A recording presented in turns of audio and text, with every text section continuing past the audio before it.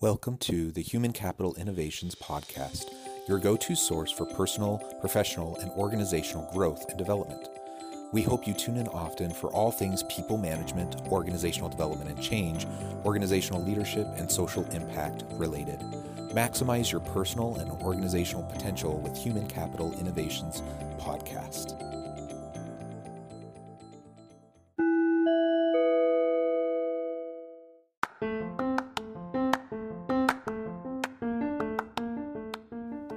Welcome to the Human Capital Innovations Podcast. In this HCI podcast episode, I talk with Gavin O'Loughlin about attracting foreign direct investment and economic activity in a tight labor market.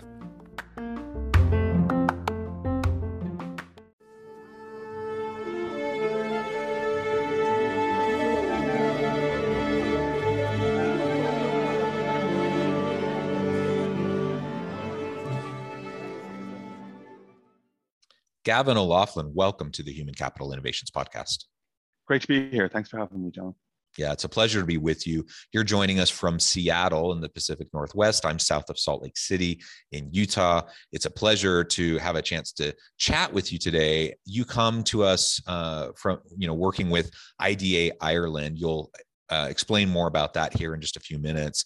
But in short, it's an Irish government agency responsible for attracting foreign direct investment into Ireland. And so we're going to be exploring that together, really what attracting foreign direct investment and other types of positive economic activities, what that looks like generally speaking, but also what does it look like right now amidst the Great Resignation and a really tight labor market, while also more and more organizations have become comfortable with virtual work arrangements and having a dispersed workforce that allows the geographical barriers to employment to break down, and you can hire anyone from anywhere. So what does that look like for the work that you're doing? So these are some of the types of things that we'll be exploring together today. As we get started, I wanted to share Gavin's bio with everybody. Gavin O'Loughlin is VP of the Pacific Northwest for IDA Ireland.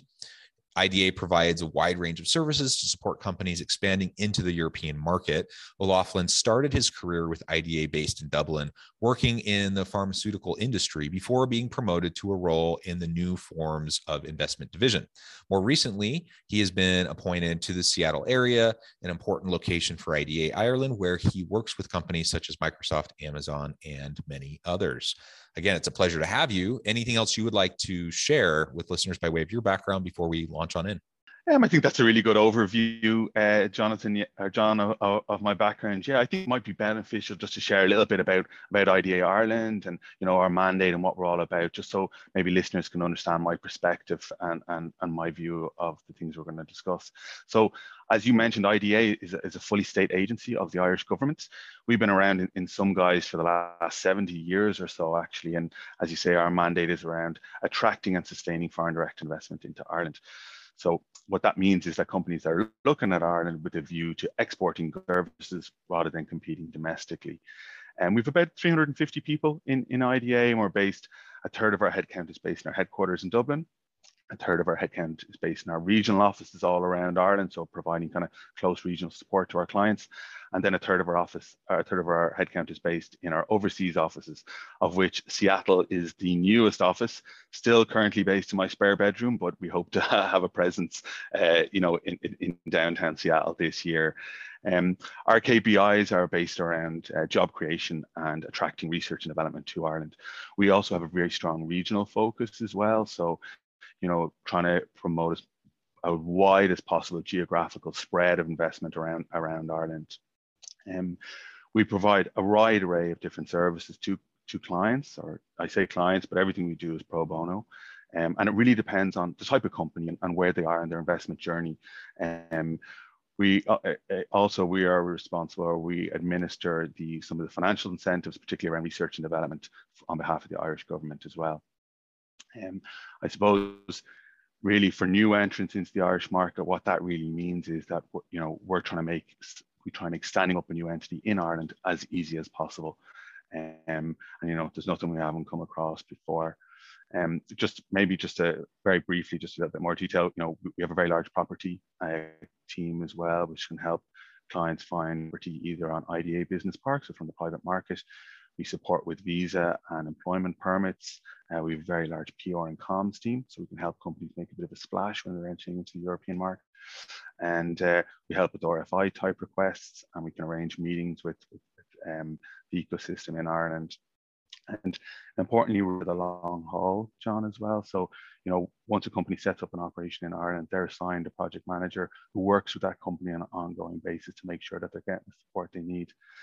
And just finally, I'd say we work with about over 1,600 clients now in Ireland. So it's a really large number for a small country. And, in IDA, employment within those companies is at an all-time high. So over 250,000 people, which is, over 1 in 10 people in Ireland works for an IDA's client company. So I think it just goes to illustrate, I suppose, the multinational sector in Ireland and the openness of the economy. Yeah, thank you for that background. And it really is tremendous, the efforts and what has been accomplished with IDA Ireland over the years. And it's a tremendous place and an opportunity for businesses around the globe to tap into the European labor market and to really be in a entrepreneurial, friendly environment and a very business friendly environment for you to take off with your European operations. So all of that's wonderful. And like you said, you provide all the different forms of support to help businesses and leaders as they're trying to get into the market and spin up their operations there. And that's also tremendous. I'm curious. So what has the impact of the pandemic been on the work that you do at IDA?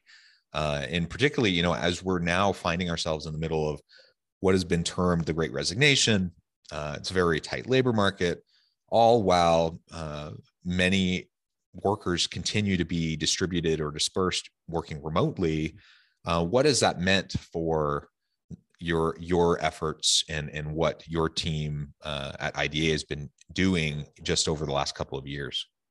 So I would say, despite COVID, the need for international teams remains. So what we had seen within IDA Ireland is that in 2020, I think as everyone was kind of grappling with this new world and the pandemic and how it's going to change business, we saw a slight dip, in investment numbers in 2020, but that has more than rebounded in 2021. So I think what we have seen is that companies maybe held off maybe on making some decisions, as wait to see how things panned out, and then really in 2021 the necessity for operations in Europe remains.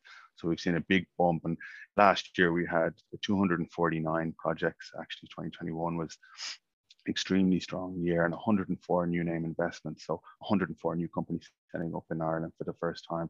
So that was really positive. I think when you're expanding in the remote world, it is different. But first thing I would say is take all the help you can get. So work with investment agencies if you are doing that, preferably with IDA Ireland. My personal view is that, in some ways, the pandemic has made the world a little bit smaller. So we've all got used to doing virtual meetings and, doing kind of due diligence and remote meetings to kind of do your research into new markets. And I think that has worked quite well. It's not the same. You can't get everything that you can get as visiting a place or a location in person, but it is a good substitute. And, pre-pandemic, we were bringing companies over to Ireland, physically showing them different locations around Ireland, introducing them to the ecosystem, helping them get an understanding of the operating environment in Ireland. We have successfully transitioned that into the remote world. So, we are now running those kind of investor meetings and due diligence meetings with other companies and with service providers in Ireland in the remote world. And it's worked quite well. I think where there is, maybe particularly in the pharmaceutical and the medtech sector, where companies, there's capital capex involved. They're making a big substantial investment into property and stuff like that. I think the need to physically visit a location remains. But what we have seen as well is that, particularly in my sector, in the tech sector, is that companies are setting up remotely. They're just creating their legal entity, and they're kind of holding off maybe on opening an office. So they're recruiting, remotely around the island of Ireland, and that has benefits to it as well, because you're tapping into a wider geographic spread, I suppose, of talent, rather than being tied to one specific jurisdiction. I think when companies are kind of setting up in Ireland or setting up in any jurisdiction, you talked about, I suppose, the great resignation there and a tightness around talent. I think that's something that's been, we're seeing across the globe. There is a certain tightness for certain talent, and particularly in some of the areas of tech. So I think when you're going into a new market, it's important to try and make a bit of a splash, get the name out there.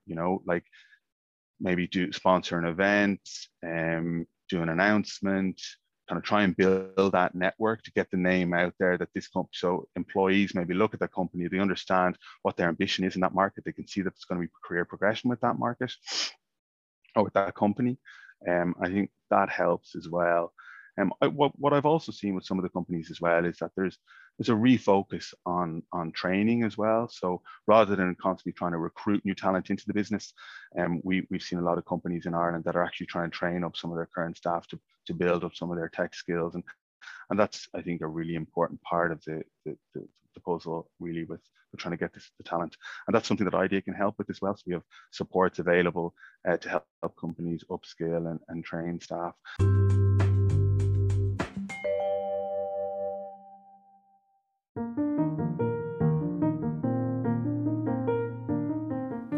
Check out our new weekly LinkedIn newsletter, Alchemizing Human Capital, exploring industry trends via original research and interviews with executives and thought leaders from across the globe. We look forward to having you join us.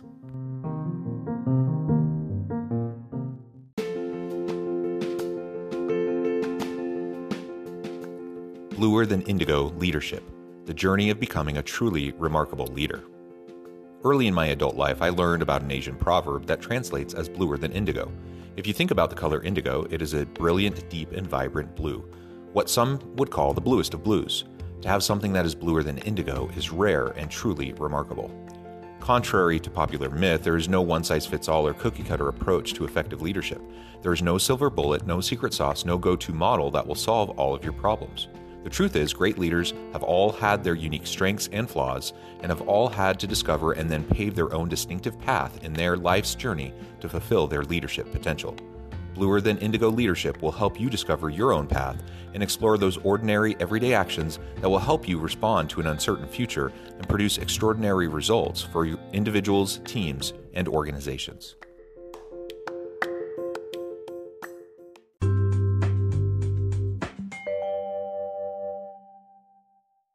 I think as well, maybe some of the companies that we've seen have, or have said, like, rather than say, we need our employees to have all of these criteria, they need to hit the mark on all of these things. Maybe there's some flexibility to say, we can take someone that's 80% there and we can train them up the next 20%. And I think companies are becoming more open to that idea and be a bit more flexible around it. And one thing I would say as well, this is particularly, John, for companies who are setting up in a new market for the first time, is get the first hire right. So ideally, if you're scaling up in a new market, you want to hire someone who has done something like that in the past, who has kind of a local network, who knows the labor market there and can scale up quite quickly. And that person is also responsible for setting the culture in that new organization.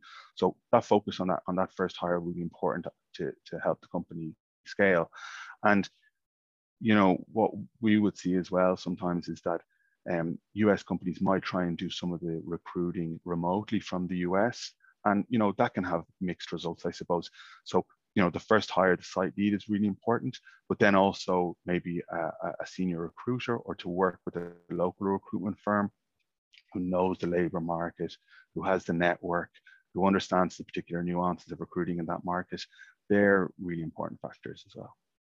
Yeah, all really, really great points. And I'm curious, so you talked about kind of early days in the pandemic, seeing a bit of a dip. Any dip you saw, it's overcome that since those early stages, and you just laid out many of the really great things that you can do to support organizations and getting established, getting connected with the labor force, as well as the reskilling and upskilling that's going to be necessary for any organization to be successful moving into the future. What are some of the biggest challenges that you've faced at IDA in working with client organizations just over the last couple of years? I think, well, I think some of the challenges, grappling with the COVID pandemic, and I think that's been a challenge for IDA and the business that we do. We would always say that kind of attracting FDI is a contact sport, and we're all about kind of getting out there and meeting people. I think transitioning into kind of more of a digital sales and support model has been challenged, but we've been successful in that. And as I say, we've kind of transitioned our in-person itineraries into kind of the remote world, and we're running those kind of meetings, and that's been quite successful. I suppose some of the things that companies maybe are challenged with, or as they're moving into new markets, is we've seen some companies that they maybe want to make a bit of a splash, want to enter into a new market, and they're into European market, and they've hired maybe a couple of people in one jurisdiction and then another jurisdiction, so maybe in France and Germany and Italy, and they've run into challenges where you're dealing with different employment law, you have different tax obligations in all of those different jurisdictions. And what we would say is make it as easy as possible on yourself when you're setting up there. So we would say choose a location that you can serve the wider European market from one location, rather than having that kind of dispersed team. What our clients really need for that is, they need the multilingual talent. So we often see that companies will set up their operation in Ireland. It's an EMEA or EU HQ. So you'd see your kind of headquarter kind of functions that go in there, your tech support and your inside sales.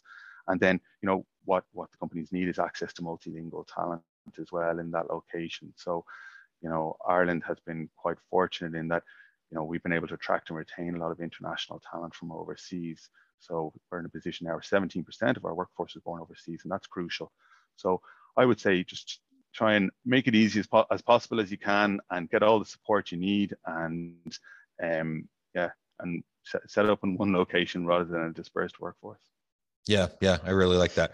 And it really is an interesting kind of balance, I think, in many organizations really have been embracing this whole idea of a distributed, dispersed workforce, and just doing the remote thing. What would you say would be the biggest challenge to that kind of a model versus, say, setting up a European headquarters in Ireland, like you were just describing?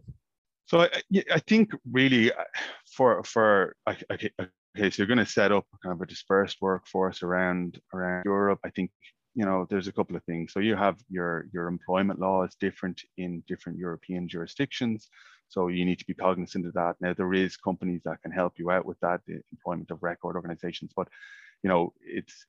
it's much easier to set it up in one location. You also have kind of different tax obligations. And I think you need to be cognizant that Europe is it's far from a homogenous market as well. And there's different kind of regulations and cultural nuances doing business in different places. So companies need to be cognizant of that when they're entering into the market. I think a challenge that a lot of companies are grappling with at the moment is how they onboard staff as well in the remote world, and get those staff engaged into the culture of the organization and retain that staff and train them up. And I think that's something we've been all challenged with as well in recent times. But COVID permitting, I think that we're going to see a real increase in kind of teams getting together over the next couple of months as kind of COVID subsides, and help with that team building and building a kind of a cohesive culture within organizations.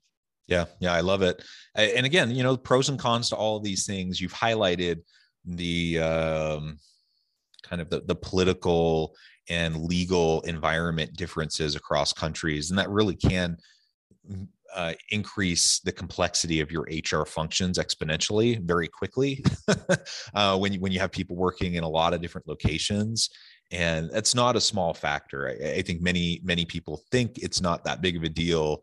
It really can be. I mean, it can be very, very complicated very quickly, and you often don't know what you don't know until all of a sudden you find yourself paying some fine or getting, violating some requirement, and having to deal with it. And I have so many stories I've heard from people who have international operations in different places, and how they've been bitten, by the employment law environment in a particular country, and they really didn't even know what they didn't know until it happened, right? So, what you're describing, I think, is one of the really biggest pros behind, trying to go into a European operations and having a bilingual workforce, multicultural workforce, plus all the supports that would be necessary to be able to be successful. Well, Gavin, it has been a real pleasure. I note the time, and I'm going to have to let you go here in a few minutes. But before we close up, I wanted to give you a chance to share with listeners how they can connect with you and IDA, and then give us a final word on the topic for today. So anybody can connect with me. I'm on LinkedIn here, and I'd welcome anyone who wants to reach out and get in touch and have an exploratory conversation and maybe discuss some of the services that IDA can provide. And I would say that, in Ireland, things are, Ireland's a kind of a recognized tech hub now at the moment. And, we're seeing really, really strong investment numbers over the last couple of years. And it's a young, highly educated workforce for English speaking, common law jurisdiction with a pro-business environment. So, we're really open to investment, and, we're keen to engage with anyone that's out there. And thank you very much, John, for the time today. And it's a pleasure to speak with you. Yeah, it's been a lot of fun, very enlightening, and hopefully good food for thought for many of my listeners. Thank you so much for joining me. And I encourage listeners to reach out, get connected. If you're interested in exploring, opening up operations in Europe, I would encourage you to reach out to Gavin.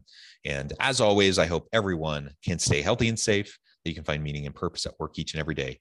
And I hope you all have a great week.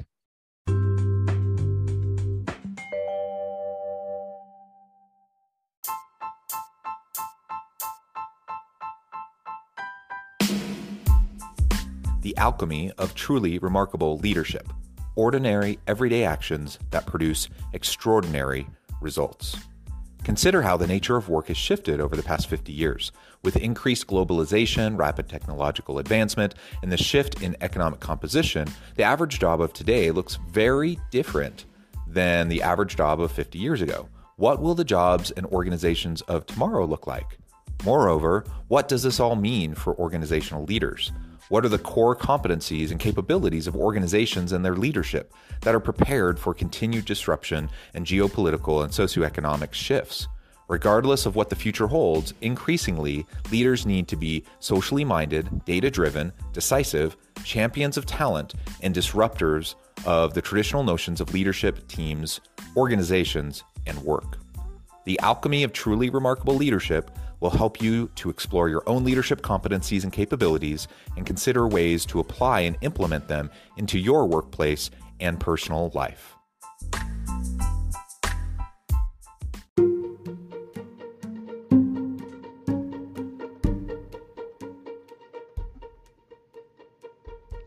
Check out Human Capital Innovations magazine, Human Capital Leadership.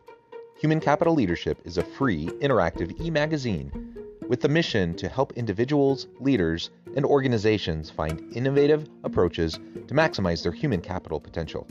We publish issues quarterly in August, November, February, and May. Take a look at the latest issue and let us know what you think.